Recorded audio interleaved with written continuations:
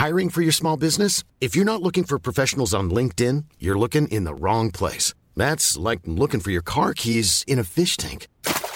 LinkedIn helps you hire professionals you can't find anywhere else, even those who aren't actively searching for a new job but might be open to the perfect role. In a given month, over 70% of LinkedIn users don't even visit other leading job sites. So start looking in the right place. With LinkedIn, you can hire professionals like a professional. Post your free job on linkedin.com/people today.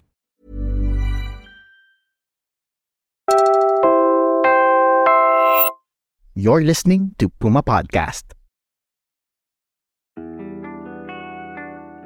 Hello, dear listeners. Here's the deal. This is not going to be a funny or light episode. We're going to be talking about real accounts of cruelty and violence. So this one is coming with a big trigger warning for torture, murder, and military sexual slavery. Be sure to listen to this one first before suggesting it to one of our younger listeners. But definitely listen, because this episode is about war and its victims outside of armed combat. We are going to take an unblinking look at what war can do to a person and talk about, and please hear the heavy air quotes, comfort women. These are their stories of being taken prisoner and repeatedly sexually assaulted. These women want their stories told. They want the world to know that this happened, that horror was done to them, so that it never happens to anyone else ever again. Welcome to What's Up, Araling Panlipunan Rebooted, the podcast that looks at Philippine history with fresh eyes. Today it's red eyes. Lots of tears shed while we research this episode. I'm Sab Schnabel, a historian and a comedian who has worked for Carlos Celdran, the National Museum of the Philippines, and the Guggenheim in Venice. And I'm Siege Tantenko, reporter and history nerd. Both Sab and I feel a little iffy about the term comfort women. But it's the historical term that is used. So let's start by tracing its origins. The term comfort woman comes from the word yanfu in Japanese, wianbu in Korean, and weianfu in Mandarin. Please pardon my pronunciation. It means something like comforting or consoling woman. Even then, they were finding ways to euphemistically say sexual slaves. Because let's be clear, these women were not willing participants. Many were coerced, captured, or tricked into being repeatedly sexually assaulted, and also physically assaulted. While it originated in Korea, the term comfort woman was taken and used by Japanese imperial soldiers. In other countries like Taiwan and Korea, women would answer ads to be a nurse, server, or entertainer. And then they would be subjected to some of the worst conditions imaginable. Forced to submit to repeated rapes, sometimes multiple times an hour. They were also subjected to forced medical checkups and STD tests to ensure that they weren't spreading diseases. As if they could. As if they had any agency. I mean, there's just so much injustice in this story. It's hard to come up with anything not angry to say. And this is the reality of how some women were treated in the early 20th century. For many people in Asia, World War II started earlier than 1939, which is the agreed-upon date in Europe. Here in Asia, the invasion of China and the outbreak of the Sino-Japanese War in 1937 is the marker for when the war started. Yes, Japan in the early 20th century was an aggressive force that thought, if the West was doing it, we can too. Go forth and liberate. So they went about liberating different nations. The Japanese advanced from Korea to China towards what we now know of as Vietnam. Even Taiwan fell under the Japanese banner.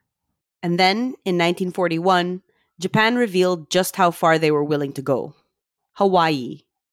They were going to provoke the United States, which at the time was claiming to be neutral, biding their time and not joining World War II. In reality, they were already helping the Allies. A lot of these stories are more complicated than the overview we're providing, but there has been substantial scholarship done on the period if you're interested. Basically, Japan conquered a lot of Asia to provide their home islands with resources like metals and gas for them to get through the coming war. They took a lot more than just resources. Part of the service that was offered to their soldiers was comfort, taken at comfort stations throughout the empire, supposedly to boost their morale and reduce random incidents of sexual assault in Japanese-occupied areas. This is your final warning before we get into the heavier parts of the episode. After a quick break, we will be taking an unflinching look at what happened to these women.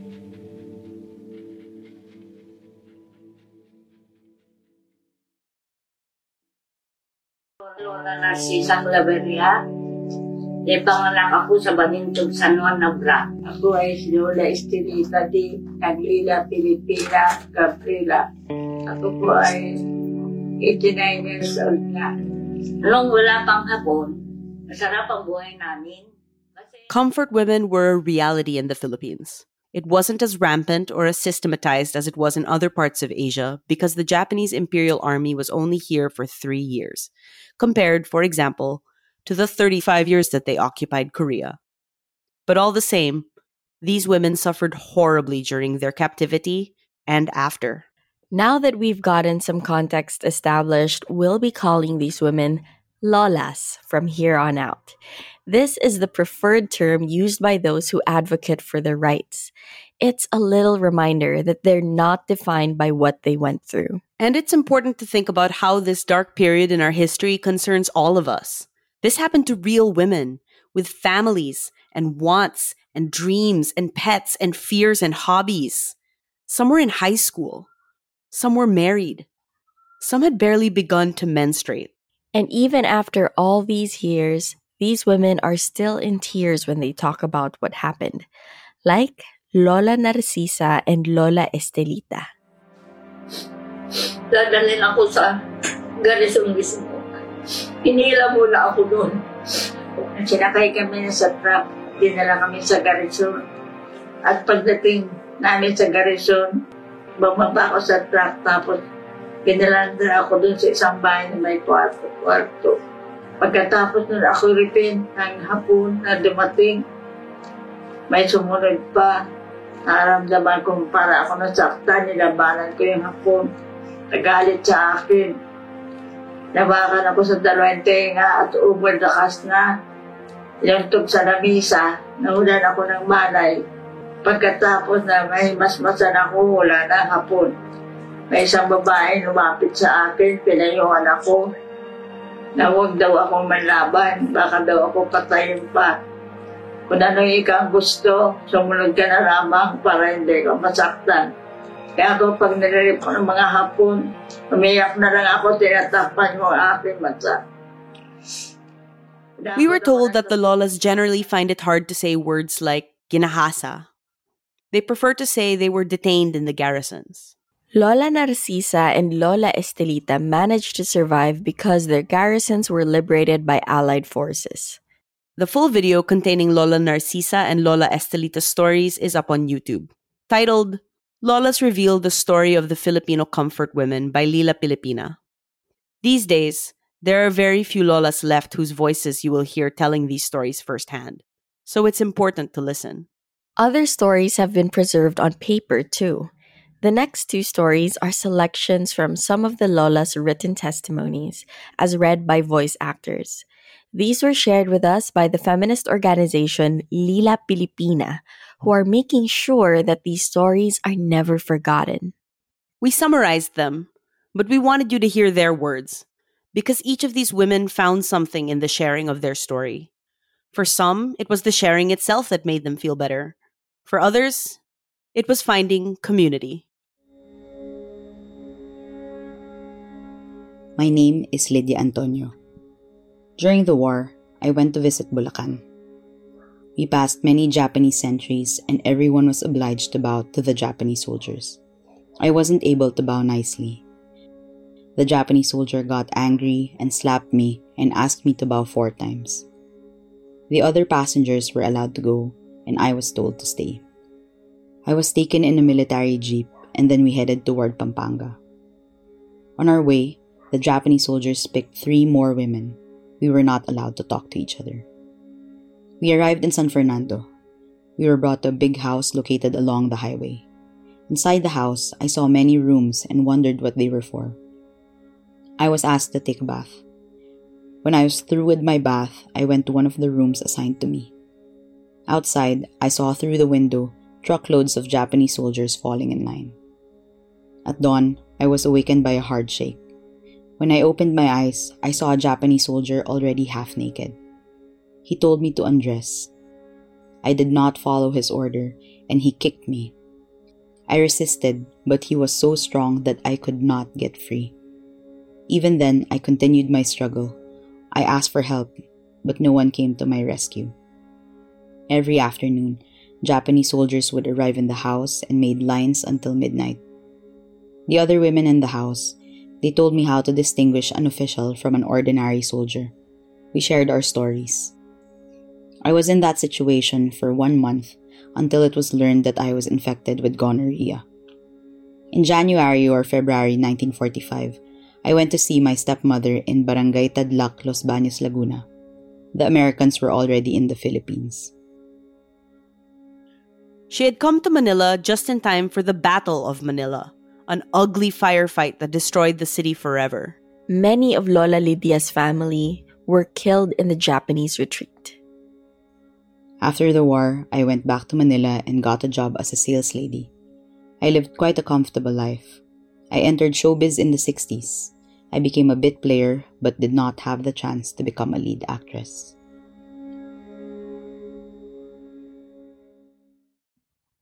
Lola Lydia is one of the lucky ones, relatively. She was able to live a life after the war, but many were not so fortunate. Next is the story of Lola Gertrude Balisa-Lisa. During the early part of the war, my husband was assigned as the district engineer of Camarines Sur, and then when a certain bridge was dynamited, the Japanese caught my husband and made him reconstruct the bridge. After the reconstruction, they took me from the house and made him ride with me in one car many times over the bridge until they were satisfied. This was the first time the Japanese saw me. Later on, my husband was assigned to Legazpi City. My children were left alone with me in the house. This was the time the Japanese came to our house on a military pickup bearing the Japanese Red Sun. The military vehicle brought me to Reagan Barracks in Albay. They picked up other girls. There were at least 6 of us in one house, and then the commanding officer took me in his quarters.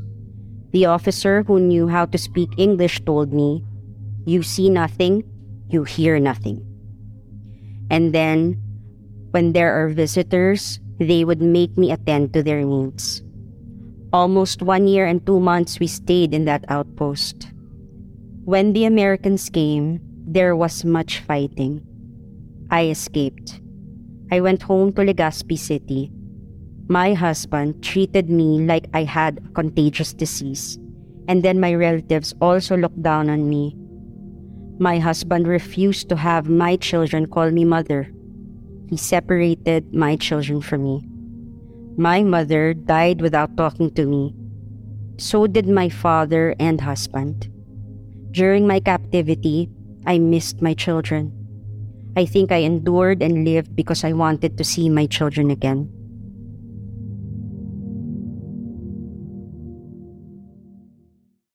Even though what happened was not her fault, she was blamed for it by her family. Many women were wrongly accused of being collaborators who willingly subjected themselves to that kind of treatment. It's the reason so many of them took so long to tell their stories. Across the many decades, the Japanese government was able to take over the narrative and deny that this even happened here. But in 1991, the tides began to turn. Kim Hak-sun from South Korea gave the first public testimony about suffering sexual slavery on August 14 that year. She was already 67 years old. Kim's testimony was the beginning of a new movement. In September 1992, at a press conference, a Filipina came forward with her story for the first time. Maria Rosa Luna Henson, or Lola Rosa, was 65 years old when she first shared her story. What you're about to hear comes straight from her book, Comfort Woman, Slave of Destiny, published in 1996. The happiest moments in my life were when I was with the Hook Balahap collecting the medicine that I knew would be a big help to the guerrillas. In April 1943, I was asked by my Hook comrades to collect some sacks of dried corn from the nearby town of Magalang. One comrade sat with me in the cart. The other rode on the carabao's back. As we approached the Japanese checkpoint near the town hospital of Angeles, the man beside me whispered, "Be careful, there are some guns and ammunition hidden in the sacks of corn." I froze. I did not know till then that what we were sitting on were guns. The sentry looked at the sacks of corn, touching here and pressing there without saying anything. Finally, he allowed us to pass. But after we had gone 30 meters from the checkpoint, he whistled and signaled us to return. The soldier raised his hands and signaled that I was the only one to come back. I walked to the checkpoint, thinking the guns were safe, but I would be in danger. The guard led me at gunpoint to the second floor of the building that used to be the town hospital. I saw 6 other women there. I was given a small room with a bamboo bed. The room had no door, only a curtain. Japanese soldiers kept watch in the hall outside. That night, nothing happened to me. The following day was hell. Without warning, a Japanese soldier entered my room and pointed his bayonet at my chest. I thought he was going to kill me, but he used his bayonet to slash my dress. I was too frightened to scream, and then he raped me. When he was done, other soldiers came into my room and they took turns raping me. 12 soldiers raped me in quick succession, after which I was given half an hour to rest. Then 12 more soldiers followed. They all lined up outside my room, waiting for their turn. The next morning, I was too weak to get up. A woman brought me a cup of tea and breakfast. I wanted to ask her some questions, but the guard in the hall outside stopped us from saying anything to each other. My mother would tell me later that the Hooks assaulted the rice mill that night to free their imprisoned comrades. They found me there still chained, and they freed me as well. One guerrilla carried me with him as the soldiers pursued him. Unable to carry me any farther, the Hook dropped me in a shallow ditch on the roadside. Fortunately, Anna, my mother's cousin, lived nearby. She informed my mother, who promptly came to get me. It was January 1944. I had been held captive as a sex slave for 9 months. I regained consciousness only 2 months after I was rescued from the garrison. I found myself in my mother's house. I wept when I saw my mother's face. I wanted to speak, but no words came from my mouth. I did not say a word for a long time. But in the end, she did speak, and it was her words that encouraged other Lolas to speak as well. It was Lola Rosa Henson that started the ripples that sliced through the silence these women were suffering under. I was in tears as I told my story. It was very difficult for me to relate what I had been through, but it was also a great relief. I felt like a heavy weight had been removed from my shoulders, as if thorns had been pulled out of my grieving heart. I felt I had recovered my long-lost strength and self-esteem. I felt better when I returned home. I kept asking Rosario, my daughter, if she still respected me even after she had heard the secret that I had kept for 50 years. "I love you even more," she answered. Not all women have as supportive a family, but the Lolas have since stood by one another, saying, "Me too." At the end of her book, Lola Rosa talks about the other Lolas she met after speaking out. Nelia Sancho brought all of us together in a house in Quezon City. Gertrude saw me as I entered. She got up and embraced me. Lola Rosa, she said tearfully. You are my inspiration. I hugged her back and said, I'm so happy you too came out with your story. I met the other women, Lola Atanasia Cortez, Amonita Balahaja, Tomasa Salinog, and Francisca Macabebe. We had dinner together, after which we sat around to tell each other our stories. I saw that we had many bitter and painful experiences in common. Their stories firmed up my decision to go public. I realized that my role was to serve as an example to other survivors of wartime sex slavery who may still be ashamed to come out with their experience.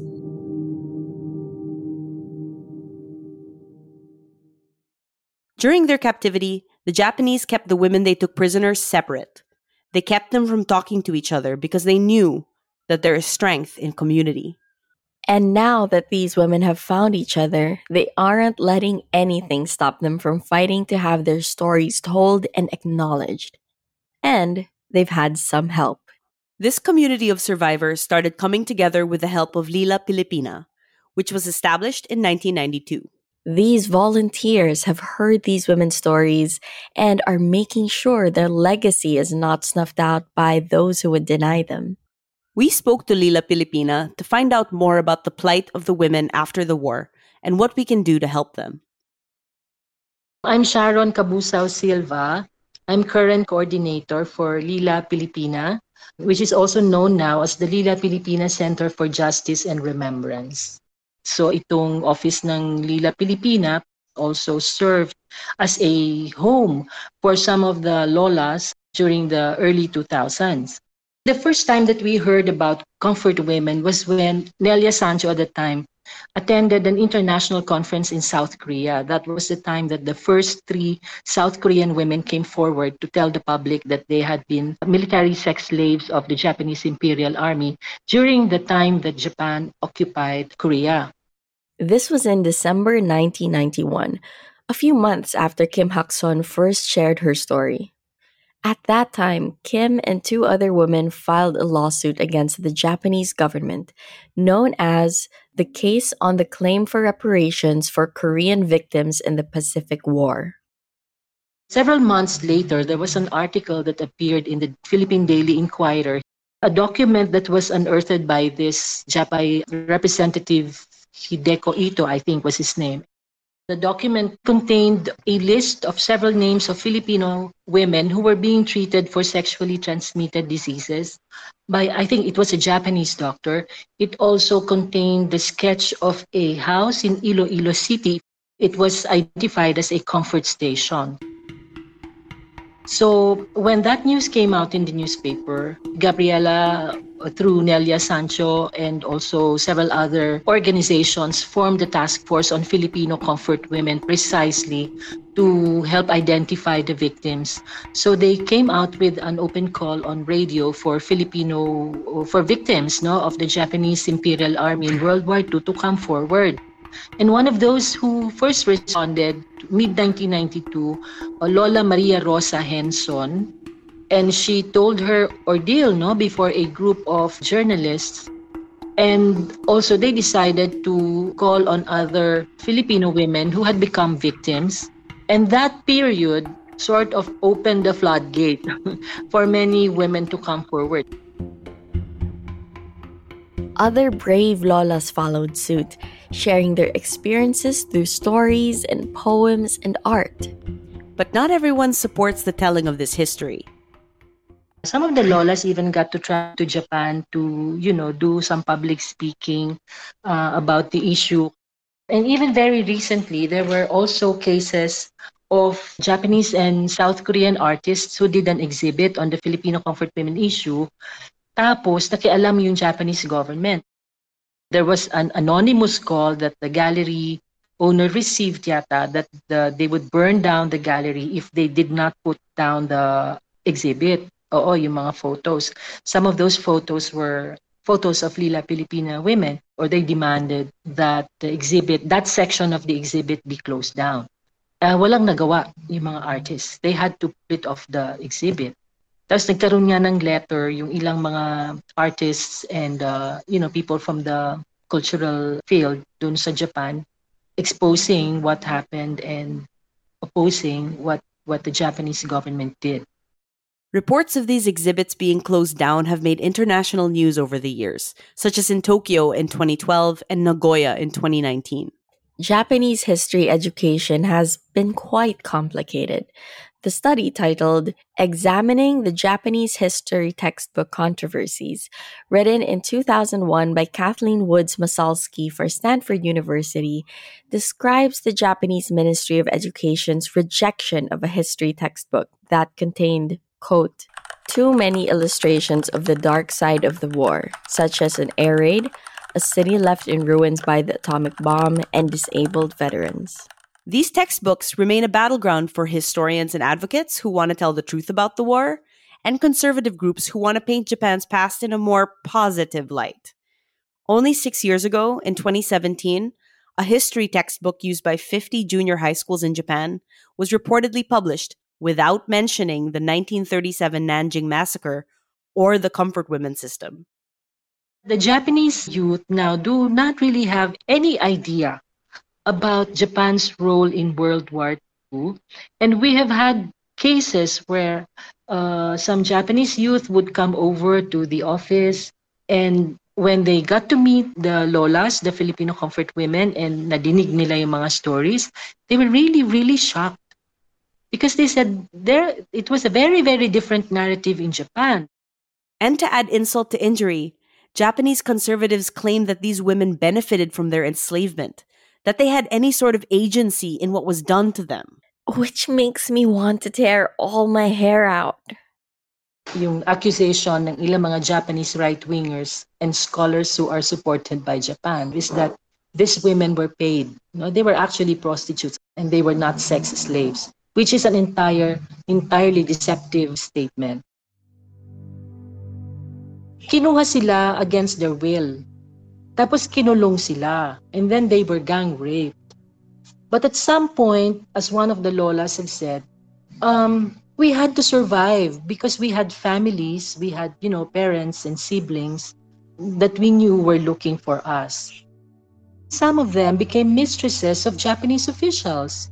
In the word of one of the Lola, she said, kasi it was easier for us at that time to assent to this, to that, being a mistress of a Japanese official, because that afforded us some privileges.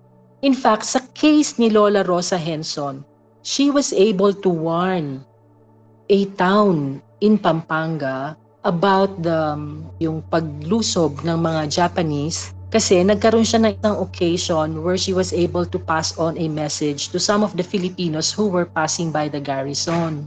At ang nangyari nga, imbes na ma-invade yung town na yon, nakapagplano yung guerrilla movement na sila yung nag-raid dun sa Japanese garrison. Yung iba naman, sabi nila, we are able to save other Filipinos. Pero kung may choice kami, hindi namin gagawin yon. World War II was one of the most destructive wars in history, and these Lolas were forced to fight in more ways than one. They fought to survive, but they also fought their domination. They spied on Japanese soldiers despite the risk and everything they endured. They would spirit away any intelligence they could find and used it to help where they could. Make no mistake, they didn't choose their circumstances. But once they were at the garrison, they had to do what it took to survive. There are so many heartbreaking stories of sacrifices we hope none of you ever have to make, but these women made them. Then they lived with the trauma for 50 years without ever sharing the burden. So, about now, you might be wondering where you can send these women anything they need. And we will get to that. But there are a few more things you have to know before we give you that. Because we can do more than just make old age easier on these women. We can continue their fight for justice. And many do. There's this international campaign that's being made by 14 NGOs, including Lila Filipina, na dapat maging bahagi ng Memory of the World program ng UNESCO itong materials na ito. But of course, the Japanese side is resisting. In fact, they have been interfering with the process. On the other hand, the Lolas do have allies among Japanese citizens too. Ordinary people who, without being asked, will apologize to a Filipino for what the military has done, even if the burden isn't personally on them. How do the Japanese citizens define reparations? Like, what for them would justice constitute? Number one talaga yung sincere atonement for everything that they did. Individual compensation from the government. And then there were also calls and campaigns for the comfort women issue to be included in Japanese history teachings and textbooks. And on a more important note, we ask, what do the Lolas want? What are they asking for? First is a formal public official apology from the Japanese government. Not the kind of apology that was extended by the Japanese state leaders in 1992 that were not backed up by state policy, not backed by any legal or social measures that would make the apology sincere and concrete. There are 4 public apologies on record that were made in 1992 by then Prime Minister Miyazawa Kiichi and then Chief Cabinet Secretary Kato Koichi of Japan. There is another quote-unquote open letter that was written in 2001. But it's the support of social measures and policy where these apologies fall flat, especially compared to countries that take their dark pasts more seriously. In Germany, for instance, di ba, yung kukompare mo yan dun sa Holocaust, nung ang Germany not only apologized publicly, nag-offer din sila ng mga war reparations, there are even laws, I think, that prohibit German citizens from even ridiculing yung issue. Yung tumawa ka nga lang dun sa mga museum nila, it's not something that's even culturally acceptable eh. Pero walang mga ganon dun sa Japanese government. So, kaya yun, ni-reject pa rin ng mga lola natin kasi ang sabi nila, di naman ito yung apology na gusto namin. There have been some funds set up that have helped ease the suffering of the Lolas, but it hasn't been as big of a help as they hoped. And even when the Asian Women's Fund was set up, early 1990s, sinasabi ng Japanese government na no, payad na yung reparations kasi nagkaroon na ng Asian Women's Fund. It's not true because the funds for the AWF came also from Japanese citizens and corporations who were already doing it even before the AWF was set up. Tapos sinet up nila yung AWF, nasabi nila from the Japanese government through the Philippine government, in-exclude nila yung mga NGOs who started the campaign in the first place. So, Lila Filipina did not have a hand in the management and administration. There were a total of how many victims that were listed there. Hindi lahat yon galing sa Lila Filipina. The only thing that Lila Filipina did at that time was to assist those lolas who did say yes to accepting funds from the AWF. On the basis of, we are very poor, we're very old, we don't have money even for medicines. So, kumbaga, ito naman, galing naman ito sa mga Japanese citizens, bakit hindi natin tanggapin? The AWF was set up with government funds, but it also relied heavily on the efforts of private citizens who contributed what was called atonement money and oversaw the operations. The number of women who suffered sexual slavery in the Philippines is somewhere between 400 to 1,000, according to different sources. Of that number, it's estimated that 100 Filipinas received compensation. The fund ran its projects in the Philippines from August 1996 to August 2001. Nearly 6 years later, in March 2007, the fund was dissolved. Meanwhile, the Lolas who are with us to this day still need institutional support and care. In the end, the real solution to the horrors of war is a world without it, if we can get there. Dapat tumigil na yung paggamit sa mga kabaihan. Dapat tumigil na rin yung lahat ng klase ng gera ng pananakop. I mean, all nations should be able to exist peacefully and on equal terms with each other. Hindi dapat nananakop ang kahit na anong bansa. Long after the smoke has cleared and infrastructure is rebuilt, there are still scars that will never fully heal. But facing what happened has helped an entire generation of women. These women who went through hell are on a mission to tell their stories and make people remember. It's a mission that more people, more institutions need to share. Hopefully, whatever the Lolas have done will serve as an inspiration and as a legal stepping stone for more responsive laws and more protective laws for women. Amid all this work by the Lolas and the organizations that stand with them, support from the Philippine government has been symbolic at best.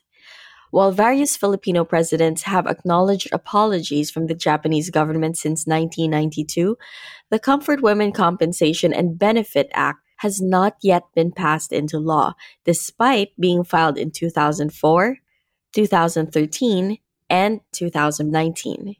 And just this month, the UN Committee on the Elimination of All Forms of Discrimination Against Women, or CEDAW, found that, quote, the Philippines violated the rights of victims of sexual slavery perpetrated by the Imperial Japanese Army during the Second World War by failing to provide reparation, social support, and recognition commensurate with the harm suffered. The decision is the result of a 2019 case filed with CEDAW by 24 members of a survivors group called the Malaya Lolas, who had been lobbying for the Philippine government to support their claims for reparations against the Japanese government. But our government has maintained that it could not claim compensation for the Lolas after ratifying the 1956 Treaty of Peace with Japan. All this while having programs and benefits for Filipino war veterans who are mostly men. We don't know at this point how the government will act on the CEDAW decision, but now we're watching. As an individual, there is something you can do to help the Lolas. Please contact us on Lila Filipina Facebook page. They can help dun sa social media campaign. At malaki naman yun na itutulong ng mga social media campaigns na yun. You know, they can do pubmats, they can write statements, publish story or is a quote from a Lola or from Philippine history, just to keep the story alive. Some youth groups have also raised funds for the Lolas, very small amounts lang naman, whatever they can. Nagre-raise sila, tapos, you know, we buy whatever diapers, milk, ganyan, para sa mga Lola. And then they can also organize education discussions in their own schools or sa kanilang mga communities. So maraming paraan na makakatulong sila. Kahit sino naman, very welcome ang tulong para sa ating mga Lola at saka para dito sa Lila Filipina. We need to show those who would deny this atrocity that we believe these women. We've inherited this fight and we will keep it alive. By the way, Lila Filipina stands for Liga ng Mga Lolang Pilipina. It's time to join the league. It's time for Cuento Corner, where we talk about something hopeful in the story that feels like a bit of light in the darkness. Hopefully, it puts a little smile on your face. We're talking about the part of the story that is the best thing we've heard.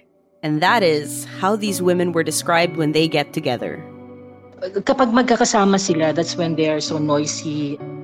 Noisy is not how we expected the Lolas to be described, but they like to tell jokes and stories to laugh and catch up.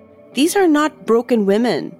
They aren't silent and sullen and shell-shocked. They're singing and chatting and living their lives out loud.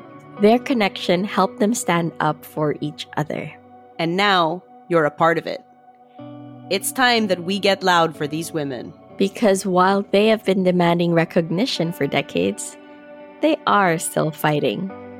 But anytime you ask them, "O Lola, may rally tayo sa Japanese Embassy," ganyan.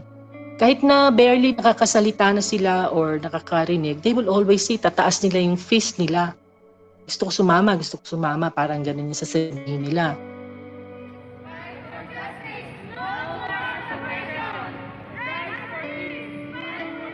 These are women who went through the worst hell imaginable.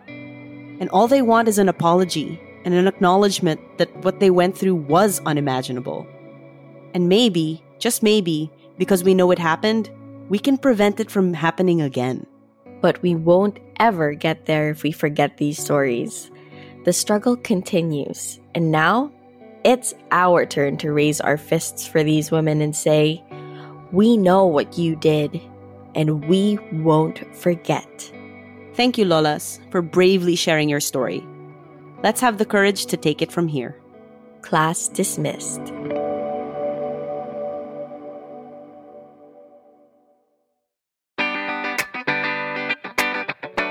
Subscribe to What's Up, Araling Panlipunan Rebooted on Spotify, Apple Podcasts, Stitcher, or wherever you listen. How are you helping preserve stories from our history? Talk to us on Twitter at History Rebooted, on Facebook.com/History Rebooted, and on Instagram at history.rebooted. Once again, I'm Siege Dantenko, Puma Podcast. I'm on social media at Siege the Day, CEEJ the Day, because I think you should seize the day. And I'm Sab Schnabel, Puma Podcast. I'm on Twitter at Sabrina Schnabel, that's SCHNABEL, rhymes with fable. Many, many thanks to Lila Filipina for the source materials that helped with our research for this episode. And of course, thank you to Anita Celdran, Julian Joven, and Bubbles Magpayo for lending your voices to the Lolas' written testimonies. This episode of What's Up, Araling Panlipunan Rebooted was produced by Nina Toralba and edited by Joe Salcedo. Art by Trix Casilian.